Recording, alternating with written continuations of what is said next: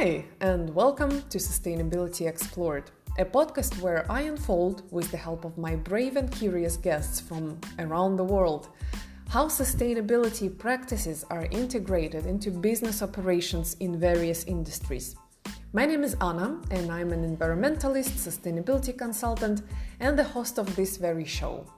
Today we have an amazing interview coming up about a super interesting social enterprise initiative aimed at protecting 1 million acres of critically endangered rainforest, some of the Earth's most valuable resource, while empowering indigenous artisans to rise out of poverty.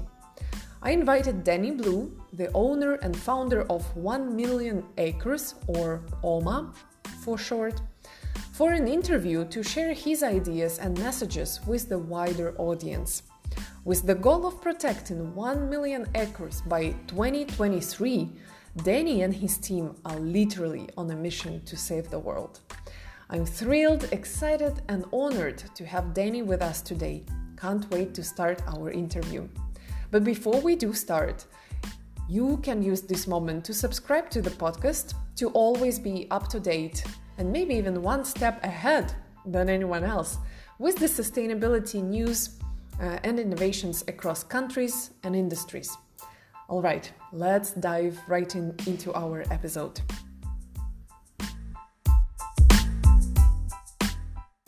Hi, Danny. Thanks for joining me today at Sustainability Explored weekly show. Today we're going to talk about your initiative called 1 Million Acres. So Danny Blue is my guest today. He's an owner and founder of this amazing initiative, or social enterprise, as you mentioned it in one of our emails, with a mission of protecting 1 million acres of endangered rainforest, while also empowering indigenous people. First of all, how far are you in this goal? Out of 1 million acres, where are you now? Well, first off, thanks for having me. I really appreciate it. It's really great to connect with other people who, are inspired and care about topics like this. So thank you so much. I definitely have a much better understanding of how big of a number 1 million is now, because I think we really just kind of starting out, but we've so far been able to help fund the protection of about 10,000 acres of rainforest, which is pretty amazing. I mean, when you think about just the perspective of it, but long way to go. 1 million acres is really almost kind of just a first milestone anyway. The goal is to really build this movement out and to really champion a sustainable way to have rainforest conservation happening on a regular basis for quite some time. Where did you start your sustainability journey? You're based in California now. What was your light? What was your event that triggered you? That's a good question. I'm not sure if I had a particular aha moment as far as starting me off in my sustainability journey in particular. I mean, like you said, I am in California. There's all kinds of things always happening around here with the green movement and, even seeing the state initiating policies around getting rid of plastic bags, and then different forms of electric transportation starting to pop up here and there.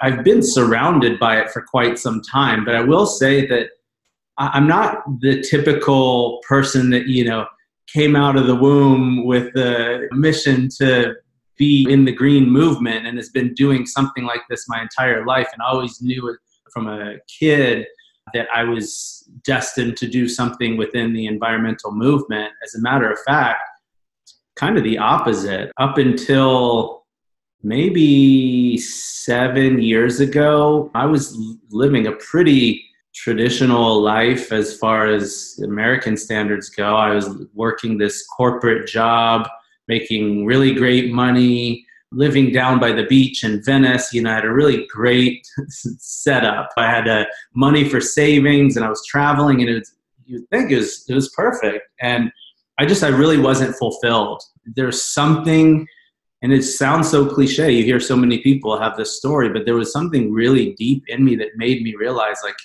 I could ride this out for as long as I want, if I want. I'm not even having to work too hard. A lot of my money that I was making from this job was residual.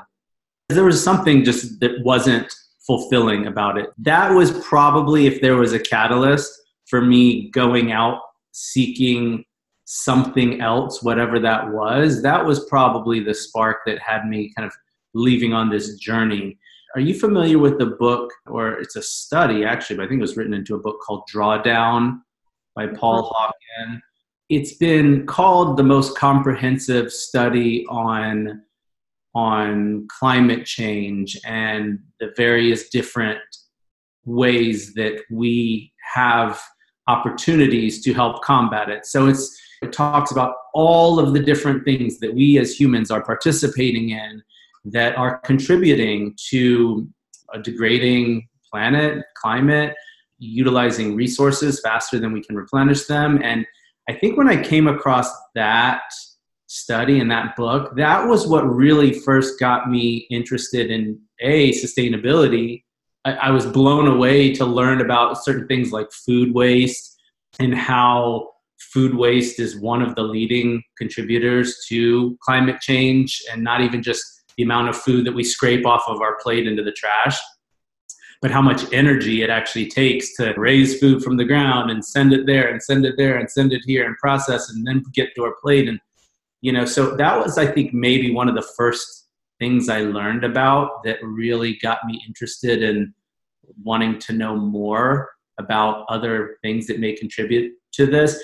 I was already very passionate about outdoors and nature and contributing as a personal donor to organizations that help protect the rainforest, because I love animals. Large number of endangered animals actually call the rainforest home. So I was constantly connected in that way. But then seeing how deforestation in the rainforest was also listed in the list of Drawdown as one of the leading causes of climate change, that was probably what started me on the journey of wanting to see what else is there as far as like how else could I help over and beyond just my own personal contributions. Right, and why rainforest in particular? You could have started with anything locally based, let's say food waste, right? Right where you live. Why rainforest? So far away. So far away, yeah. I don't know. There was something that was calling me deeper than what would be perceived as just like a conscious awareness. I felt this calling. There was like a romantic of the rainforest, and all the documentaries I'd watch, I'd always be very drawn to the rainforest episodes and just the abundance of life and these ecosystems and just the sheer amount of biodiversity that exists in these ecosystems. And to just watch, it was really the nature documentaries and shows that really pulled me in, and to see these like other planets almost thriving in this way, where it's literally life that is just expressing itself in all forms. And so I just was always very drawn to it. I don't know if I realized at that point that I felt like I was directly connected to it, because the rainforests have a little bit of an out of sight, out of mind. People are so far away, people don't think, oh, well, it's affecting me. But it was, again, through my pursuit of learning more about that, through these different studies, through these documentaries, and realizing how connected we all really are and how actually dependent we are on these ecosystems that may not be in our backyard, but are just as important, if not more so, to our survival. So true. I've been to Brazil in December last year for whole months. Yes. And the first episode I released this year was about Amazon rainforest, where I spent 3 days, only 3 days, but it completely blew my mind. I know I saw what you were talking about and what we are going to talk about. December was just the start of the rainy season, and our local guides told us that if you come in June, July, the water level will rise so much that you will see all this biodiversity, the sloths, the jaguars, everyone sitting just on the tops of the crowns of the trees. But it's also the time where there are most mosquitoes. We've been lucky, not prepared for malaria or anything. Anyway, so it was a mind-blowing experience when I realized people live everywhere. Why would you live so far away from the closest, biggest city? Whatever can happen to you. You need a dentist. I don't know. You broke a leg. Why are you so far away? Why don't you live somewhere where it's more convenient? At the same time, I think I understood why. There is this natural, probably a little bit romantic component to it, where you get hooked. Yeah. So where did you start with the rainforest? When was your first trip? Well, the first rainforest I went to was actually Costa Rica a long time ago. This was before, I think, any like direct connection I had to the project itself. But the first time I went down to the Amazon was in Peru, somewhat more for just like a recreational kind of trip. But I was also already starting the process of wanting to learn more about some opportunities in ways in which I could help with this project that had already started to happen. So that was the first trip. It was really, though, it was my trip to Ecuador when I went down to Ecuador, and I had an opportunity to go stay in a couple of the villages of some of the indigenous communities. That was the spark. Like, that was really the catalyst for creating this opportunity, creating this initiative with OMA, 1 Million Acres, to create a project that could help. It was at that point where I learned that the lack of economic opportunities for these indigenous communities is actually one of the biggest things that's driving deforestation. You wouldn't think like that directly would be responsible, but the fact that there's just not a lot of economic opportunities leads a lot of these indigenous communities oftentimes to have to find other ways to support themselves. And you wouldn't think of indigenous communities as people that would participate in logging or even working with the oil companies. But unfortunately, a lot of times that's what happens. You just reminded me, our point of departure to the depths of the Amazon was the city of Manaus.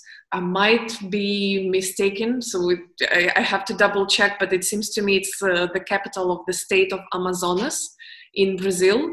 And what drew my attention was that in the city of Manaus, which is very industrial, you see kind of like headquarters of Siemens, Huawei, Philips, some big names. And we asked our guide, why is it the case? Why not Sao Paulo? Why not Rio de Janeiro? And he said, to keep people busy, to distract them from deforestation, to pull them towards these enterprises, to give them job, to give them work. And yeah, that was surprising to know that big corporations decided to stay there. It's a little bit hard to travel because it's not a transportational knot. But yeah, that was the case. And so then you decided to do something about rainforests and protecting the land. How exactly?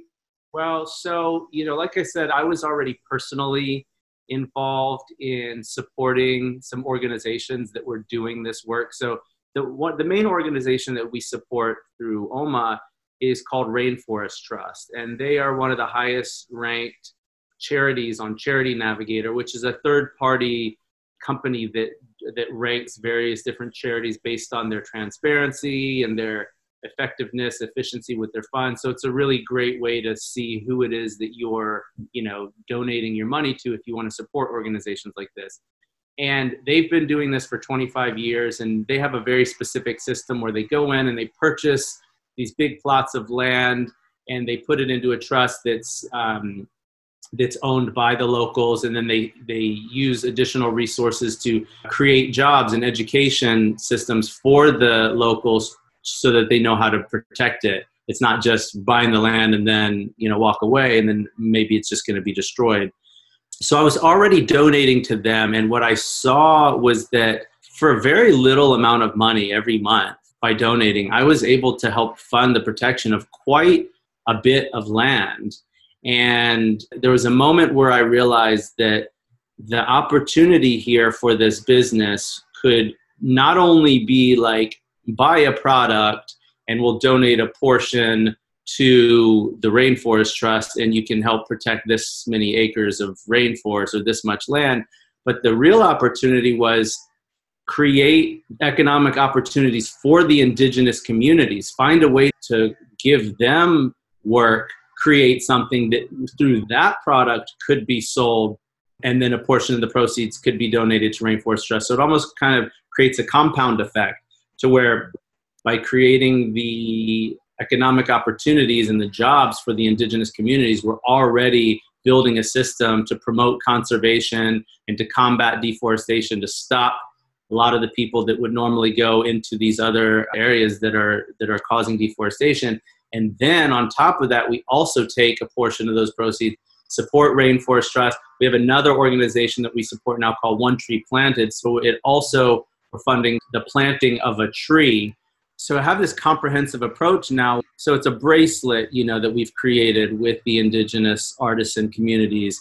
So every bracelet now has kind of like a 3-tiered impact approach. So each bracelet is creating a new sustainable job for the artisan, and a portion of the proceeds from it goes towards protecting 1 acre of rainforest through Rainforest Trust, and then an additional portion goes towards the planting of a tree in the same areas. So now it's kind of like this really a comprehensive approach where we're protecting first, we're reforesting areas that have already been damaged, and we're building out a whole economic ecosystem in this area to really try and maximize the amount of impact that we can have with this model.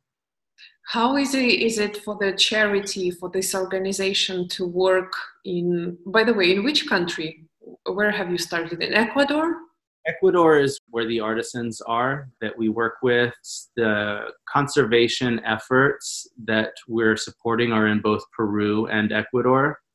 It's all in the Amazon region right now. So how easy is it to keep this going as an organization, as a trust, regarding the political situation? I'm thinking about Brazil and all the corruption scandals and the fact that the president gave literally the green light for logging, deforestation, this agricultural activities, burning of the land for agriculture because beef production and so on, and meat exports. What are the challenges in where your organization is operating? Well, yeah, it's a real issue. It's definitely a little bit more of a higher level conversation that I think that organizations like Rainforest Trust probably have a little bit more visibility into the specifics of it. I imagine in countries like Brazil, there's definitely always going to be, some more challenges. I mean, there's challenges everywhere. In Ecuador, they have a lot of stuff going on in their political landscape as well. The whole thing is just about money. And that's what, it comes down to. And there's still a lot of work to be done in that realm of creating, additional protections, putting protections in place for the indigenous communities themselves, but also for these lands. But the one thing I will say is the system that they've created through Rainforest Trust to be able to have these plots of land purchased and protected, they're paying for these large, plots. It's not like you just buy an acre and then you get another acre, and you buy an acre and you get another acre. They have these large multi-million acre plots of land that are being, I guess, technically auctioned off. So I don't know the full specifics of whether or not the systems are being put in place that are given full legal protection from a lot of the illegal stuff that's happening. But I do know that they do have it worked out in a way where they're working locally. Any of the areas that they're working on with these campaigns, they're working with many of the local on-the-ground grassroots organizations that are directly connected with the people in the government in those areas. So there are systems in place to have as streamlined of a process possible to have these areas protected in the best way possible. But again, at the end of the day, we never really know with what's really happening at the top of the chain and with all the issues around money and especially people without opportunities. There's always going to be a concern with how do we make sure that once this land is purchased and protected, that it's protected in perpetuity. So part of that, I think, is also in the model that Rainforest Trust has, which involves educating and employing and staffing a lot of the local communities in ways in which they can continue to support the conservation. Again, it's really making sure there's like a maintenance system set up there so that it's not just left alone, that if somebody did come in and try to do illegal logging in those areas, that there would be somebody there to help mitigate it. Yeah, so it's really about collaboration on all levels, the governance, local governance, this trust, the people. Tell me more about how it works. So people are mostly occupied with making these bracelets. How much do they cost? The bracelets are $24. We actually just got done doing a crowdfunding campaign for them. As a matter of fact, there's a post-crowdfunding kind of pre-sale page that's still up right now until, I don't know, we may run it for another couple of weeks, but we were running a crowdfunding campaign where we're selling the bracelets for $20. So they're still available for that. Once the dust settles from the crowdfunding campaign, this is really more to raise all of the initial funds for this. And then once we move it over into our online store, retail store, our normal retail cost will be $24. Mm-hmm. So these bracelets are made on spot in Ecuador or Peru, and then someone is shipping them across the globe?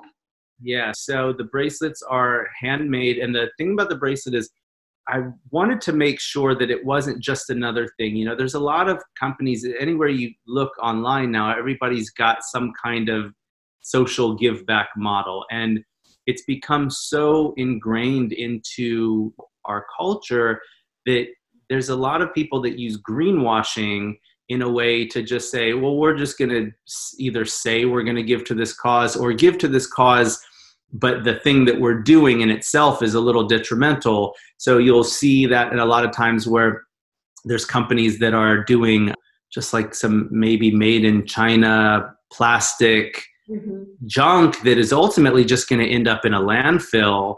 And so you have to really kind of consider with projects like this, is this taking the entire life cycle of the business into consideration? So that was a big thing that it was really on my mind when I was creating this, which is why the bracelet that we've created with the indigenous communities is made entirely of organic materials that are sustainably sourced from the Amazon. So the bracelet itself is actually biodegradable. It's only made from two materials. One is called tagua, which is a nut that grows on the palm trees in Ecuador. And the other is called chambira, which is, it's a leaf that just comes off of the palm trees, and they'll take these little fibers off of it and kind of roll them in their hands. And it's completely natural. They'll dye all kinds of different colors. So it's amazing. Like both the tagua and the chambira can be made into literally any color under the sun, all from natural vegetable dyes. So the entire bracelet is completely organic. It's biodegradable. The artisans will make, everything by hand there, then have everything shipped to me here in the States. And then I'm kind of shipping everything out from here. I'm still somewhat in the beginning stages of learning the challenges of international, because we actually have a lot of support from our crowdfunding campaign. A big majority of the people that have come in to support the campaign have been from overseas. We've had like France, UK, Ukraine, Netherlands, Australia. I mean, there's people from all over the world that are really supporting this, which is really amazing to me. But it's also making me realize, like, I'm going to have to get a pretty good grip on understanding what the shipping restraints or whatever might be. And I guess I'll find out soon enough, because there's always, the issue of additional customs and VAT taxes and stuff like that. But in the meantime, I'm just moving everything forward and excited that it's really kind of become a global movement, a global initiative somewhat overnight over the past month, which is really exciting. Wow. I guess Part of the issue when people are donating is transparency. People want to be sure that their money is used to a proper cause. Have you had anyone, I don't know, asking you about, can you show me the pictures? Can you walk me through what you're doing? Oh yeah, as a matter of fact, I was literally just responding to somebody recently because I'm very transparent, and throughout the crowdfunding campaign, I'm sharing updates and news and making sure people see that we are directly connected with the organizations that we're contributing to as vetted, verified corporate sponsors, corporate partners on their website as well.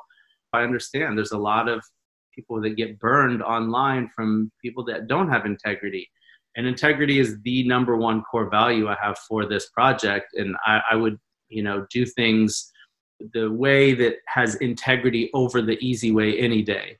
I recently had somebody who all of a sudden started putting comments and started sending messages, sent about 10 messages in the matter of, I don't know, a couple hours, all of a sudden saying that this is a scam, that we're based in Canada, and that I don't remember the specific nature of it. It was very out of the blue, but it was all completely false. None of the information that was being said was that. It makes me realize that there's one of the most important pieces, and there's always going to be people that are concerned because there are scams like that are happening. So the best thing that I've been able to do up until this point is just to be in communication, and I'm constantly, trying to provide updates with people on where everything's at with the project, making sure that, again, people can go directly to the organization's page to see us listed there. My goal as I continue to grow this is to ideally grow it into a certified B Corp, which will allow us to have more channels of transparency into the supply chain. One of the other things that I've taken the extra step for is had the whole project vetted through an organization called the World Fair Trade Organization. They make sure to vet out projects like this for their integrity with using fair trade practices. So I've taken as many of the steps that I can to really ensure that people know that there is integrity at the heart of this project. But I also realize that I'm like, okay, I get to understand that I am committing to the fact that there are going to be people that no matter what I do, no matter how good I do it, will come out of nowhere and tell me that it's a scam. And I had to really reconcile that, because I was like, do I want to do this? Am I ready? Am I prepared to I really am passionate about this. I really want this project to work, but am I prepared for, the toll on, my own just personal mental side of things? Because it's just part of the process. And I think that's the case with anything. No matter what you're involved in, no matter what you do, there's always going to be people that just simply don't believe.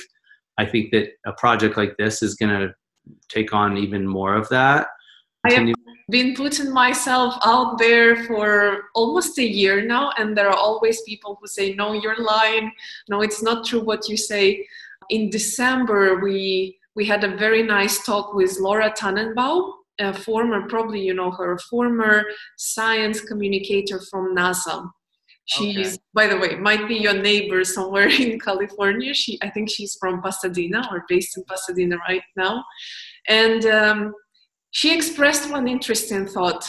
She says, how much time does it take a scientist to set up an experiment, to collect all the data, to run it through the stats, to come up with the study, to write it down, to correct, to edit, to peer review before something is released into the world? And how much does it take a climate denier? Well, we were speaking about climate issues. How much time does it take a climate denier to leave one comment?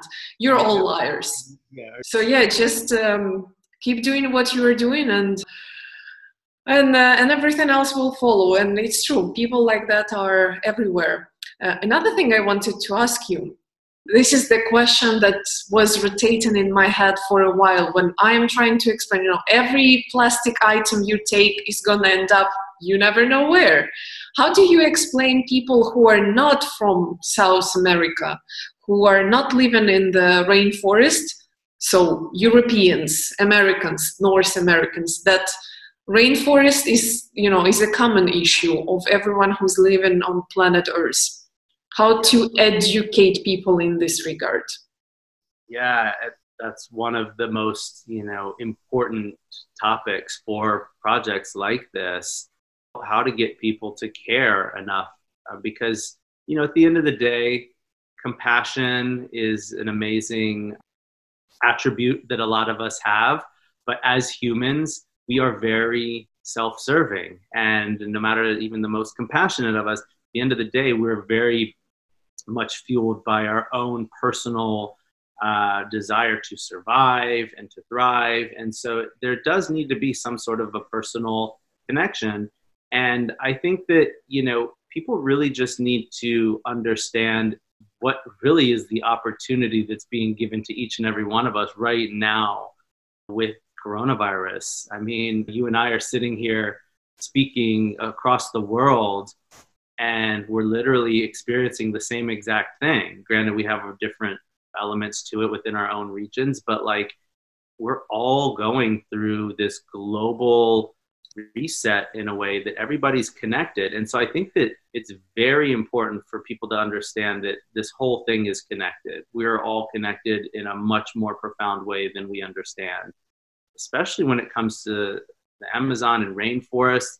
They call the Amazon the lungs of the planet for a reason. The sheer amount of not only oxygen that the trees create, which, a lot of people will argue that the vast majority of the oxygen that's created within the Amazon is just immediately consumed back into the ecosystem. So we can't count it towards our own oxygen. But the reality is the whole system is such a living, breathing ecosystem, and all of the carbon that's being stored within the ecosystem, within these rainforests, is massive too. And it's a thing that I don't think people realize, is that all of this carbon that trees store is being contained from the atmosphere. As soon as you cut these trees down, that carbon is just released back into the atmosphere. People need to understand that it's not just about, whether or not these trees will create oxygen that is necessary for me to breathe, but it's seeing it as if you look at the whole yourself, the whole earth as your body,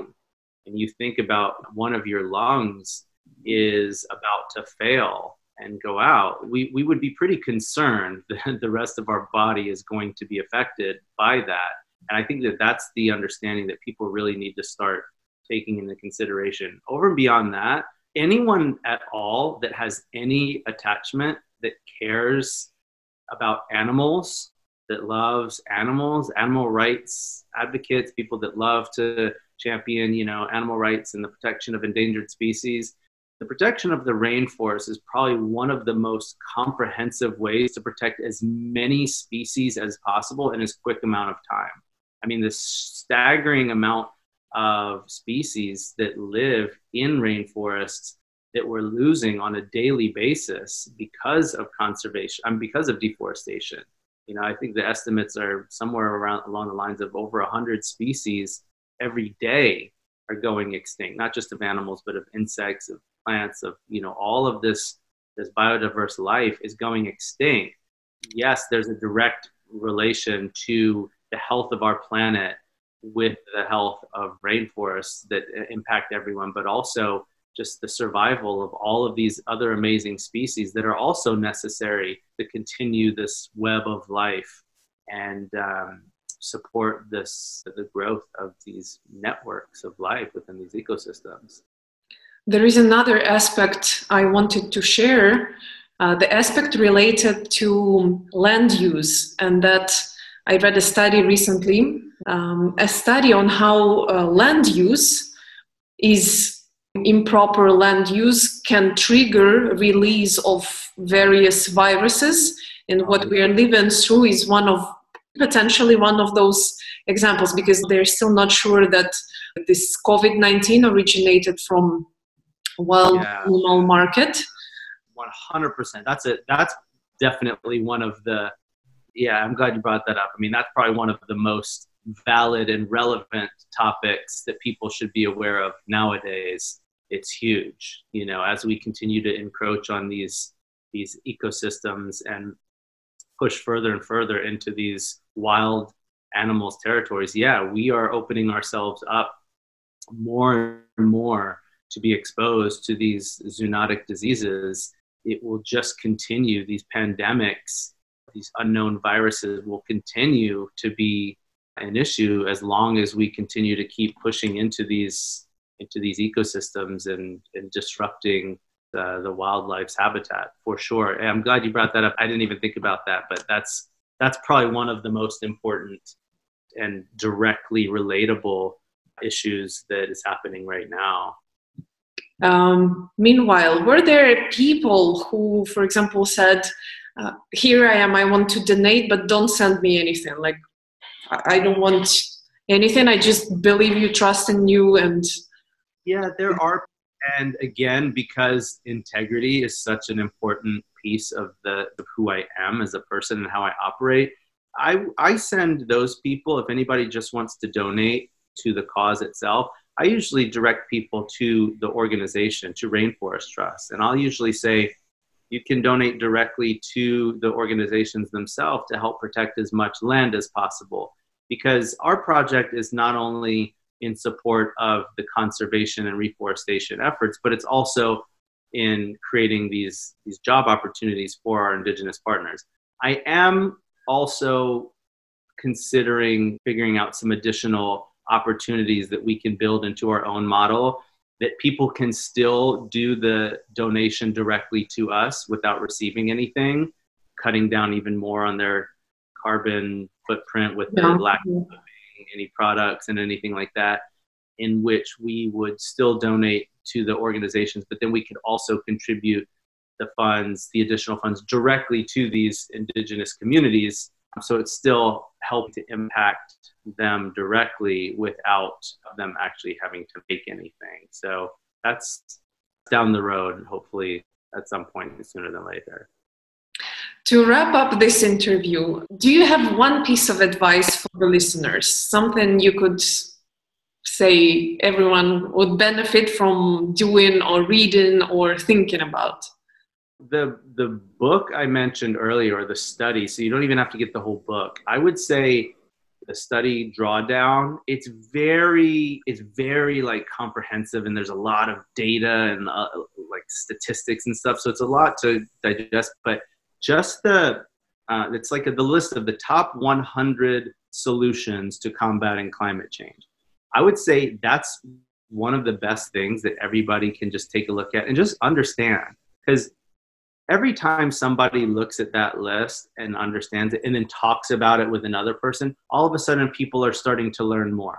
And people are starting to learn what are the ways that, we can each individually help combat climate change. And as soon as you see, you read about the food waste thing and you see the different connection to how much energy it takes just to eat food, it makes you start to wonder, maybe this whole growing my own food, or at least buying locally or buying in season, is really not such a bad idea. And it's really not such a, hippie kind of concept that it's more everybody should really start taking on. So I think that's a really great place to start, because not one thing, it's just more of like an understanding of a bunch of different things people can do.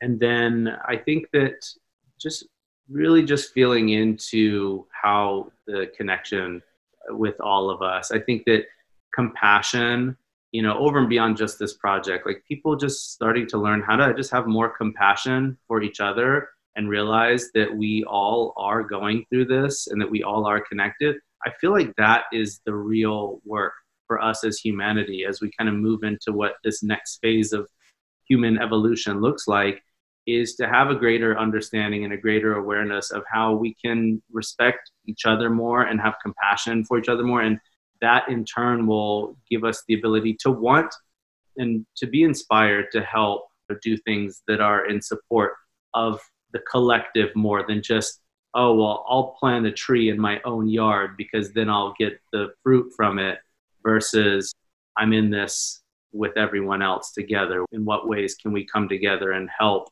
for the greater good? Probably one last question. How the pandemic changed the state of art? The closure of borders, what's going on there now? Yeah, well, everything is closed right now. As a matter of fact, I just got a message from my point of contact, who she's the one that I'm working directly with. She's taking the kind of lead on it. She sent me a message that one of the villages that we are working with has just had their first case of coronavirus that showed up. And I think she's 21 years old, the woman that had it. So I'm still waiting to see how this unfolds, but it's serious because, in these indigenous communities, they're far away from any big cities, any big real potential medical assistance. They're definitely much more vulnerable and susceptible. It's real. It's definitely slowed things down as far as like the process for the project, like the operation. It's definitely, the timelines have kind of shifted, but it's just caused me to just, again, be more in communication with our people. And I think that for the most part, people understand. There's a lot of people that are saying, I supported this, where's my bracelet? And again, I don't think that there's just a lack of understanding of how the whole thing works. My hope is that as the dust starts to settle in the next month or two, maybe, that things will slowly start to open back up, but who knows? I mean, I have a feeling everything's going to be different in some capacity for a long time. Well, hopefully, I always wish we will get out of this crisis better than we entered it. Yeah, that's the goal. Thanks so much for your time and for this interview and for sharing your wisdom and your experience with the 1 million acres. Yeah, it's my pleasure. Thank you so much for having me on. Thanks. Ciao, ciao. This land use study that I was looking for and mentioned during the interview is called Infectious Disease Emergence and Economics of Altered Landscapes, Final Report.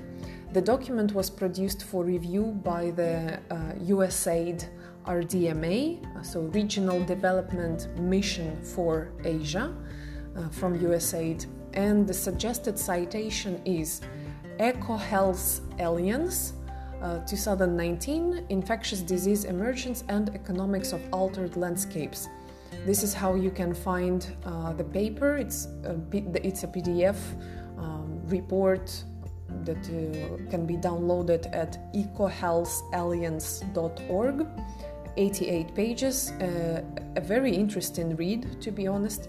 It covers Malaysia, Thailand and Indonesia over the period from October 2013 to February 2019. And not to recite it all, I'd like to give you a piece from Mongabay. It's an environmental media outlet that I follow and can recommend. From the article authored by Thais Borges and Sue Brantford on April 15, 2020, called Rapid Deforestation of Brazilian Amazon Could Bring the Next Pandemic. So they cite in the article in Mongabay, in a more, let's just say, digestible form, a part of the report from EcoHealth Alliance that I mentioned earlier. So this piece goes as follows. It's a citation, I'm not changing anything. One way deforestation leads to the emergence of new diseases is through fire. In mid-August 2019, a group of international experts on zoonotic diseases, that is, illnesses transmitted from animals to humans, met in Colombia to analyze the impact of the wildfires when underway in the Amazon. In their statement, they warned, the Amazon region of Brazil, endemic for many communicable or zoonotic diseases, can, after a wildfire, trigger a selection for survival, and with it, change the habitat and behaviors of some animal species. These can be reservoirs of zoonotic bacteria, viruses, and parasites. This wildfire scenario has already played out elsewhere. In 1988, huge fires in Indonesia created conditions allowing the emergence of the Nipah virus, which has a morbidity rate of between 40% and 70%. Researchers believe that the outbreak of fires there caused fruit bats to flee their forest homes, seeking food in orchards. Then pigs ate the fruit that the bats had nibbled, becoming infected with the virus, ultimately infecting local people who began to die from brain hemorrhages. Amazon fires are expected to grow far worse, as agribusiness uses it as a tool to clear rainforest and as climate change intensifies drought there. So you can see that the pandemic that we are having this year in 2020 is also quite possibly related to the changes in land use. This was already the case in Indonesia in 1988, and if we don't preserve the Amazon rainforest, Brazilian part of it, Ecuadorian part of it, and so on, we might as well find ourselves facing another pandemic that is most probably is gonna be far worse than the one we are facing today. Well, I hope you enjoyed this episode. As always, if you have any questions, don't hesitate, reach out, ask me, reach out to Danny, or if you want me to pass the questions, comments to him, I will gladly do so. I always do share with my guests the feedback from the listeners. If you like the podcast, consider subscribing, sharing on your social media if you feel like, leaving a review. I would really appreciate a lot if you rate us on Podchaser. This is the page that I have access to.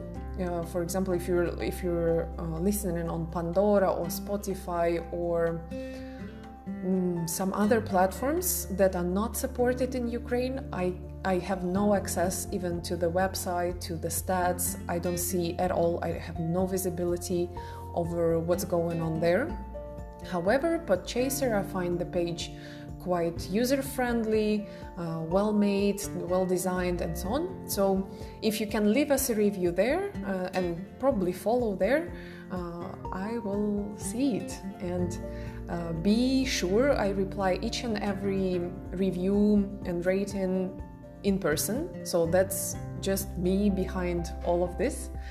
And yeah, by taking your time to give your honest feedback, you really help me improve my production. If you want me to improve, I don't know, you name it, sound, maybe I sound boring, maybe the sound is too poor, let me know, really, just let me know. I accept positive, negative, any feedback. I appreciate and welcome it. And by rating and commenting on the platforms you're listening on, you also help other people discover it. And it's free. Please use the content the way you like. I'd also like to use this opportunity to invite you to check some other related episodes out. As always, I do it regularly. So clearly, the most related to the interview we had today is the episode I recorded from the Amazon when I visited in December for 3 days the remote area of the Brazilian Amazon rainforest. There you will find the sounds of the Amazon, the birds, the people talking and so on. So I really made an attempt to create kind of a radio piece, an audio journey. Hope you will find connections there, and maybe it will complete the puzzle at least a little bit. Will help you understand the dynamics of the rainforest. Another episode that I really like that gives a sense of discovery, a sense of joy about the nature that surrounds us is the episode I did with the NASA's former climate science communicator, Laura Tannenbaum. And the episode is called Where the Challenge Is, There Is an Opportunity. I really liked talking to Laura, and she was supposed to visit Ukraine in April this year, and I remember when we were speaking I said, well, I will certainly be there. I saw it on her website. I will be there 100%. We will meet in person. And then the pandemic happened and the lockdown, and of course no one traveled anywhere. So this is also kind of in a way related to this episode in a personal level. The episode from last week, if you haven't heard it already, it's with James Elsmore on climate adaptation and resilience in remote rural areas, and in particular the islands around the world, is also nature, biodiversity related. And I can certainly suggest you go in and listen into that one. Anyway, that's it for today. I'd be happy if you connect with me on LinkedIn. You can send me your questions, you can suggest guests. Maybe you are the guest, the next guest of the show. Don't hesitate, don't be shy. If there are any topics that you're curious about and you think I can cover, or I can find someone to cover that for you, I try to reach out to professionals that are established in the field, that have something interesting and valuable to share. So I can do that 100%. Just let me know if there are any topics, any directions you would like me to explore or cover in the future. I will do that. This was Sustainability Explored, as always. You just listened to episode number 43. That was me, your host, Anna Chashina. And thank you for listening, for being with us today, and until next Thursday. Until then, take care, stay sustainable. Bye-bye.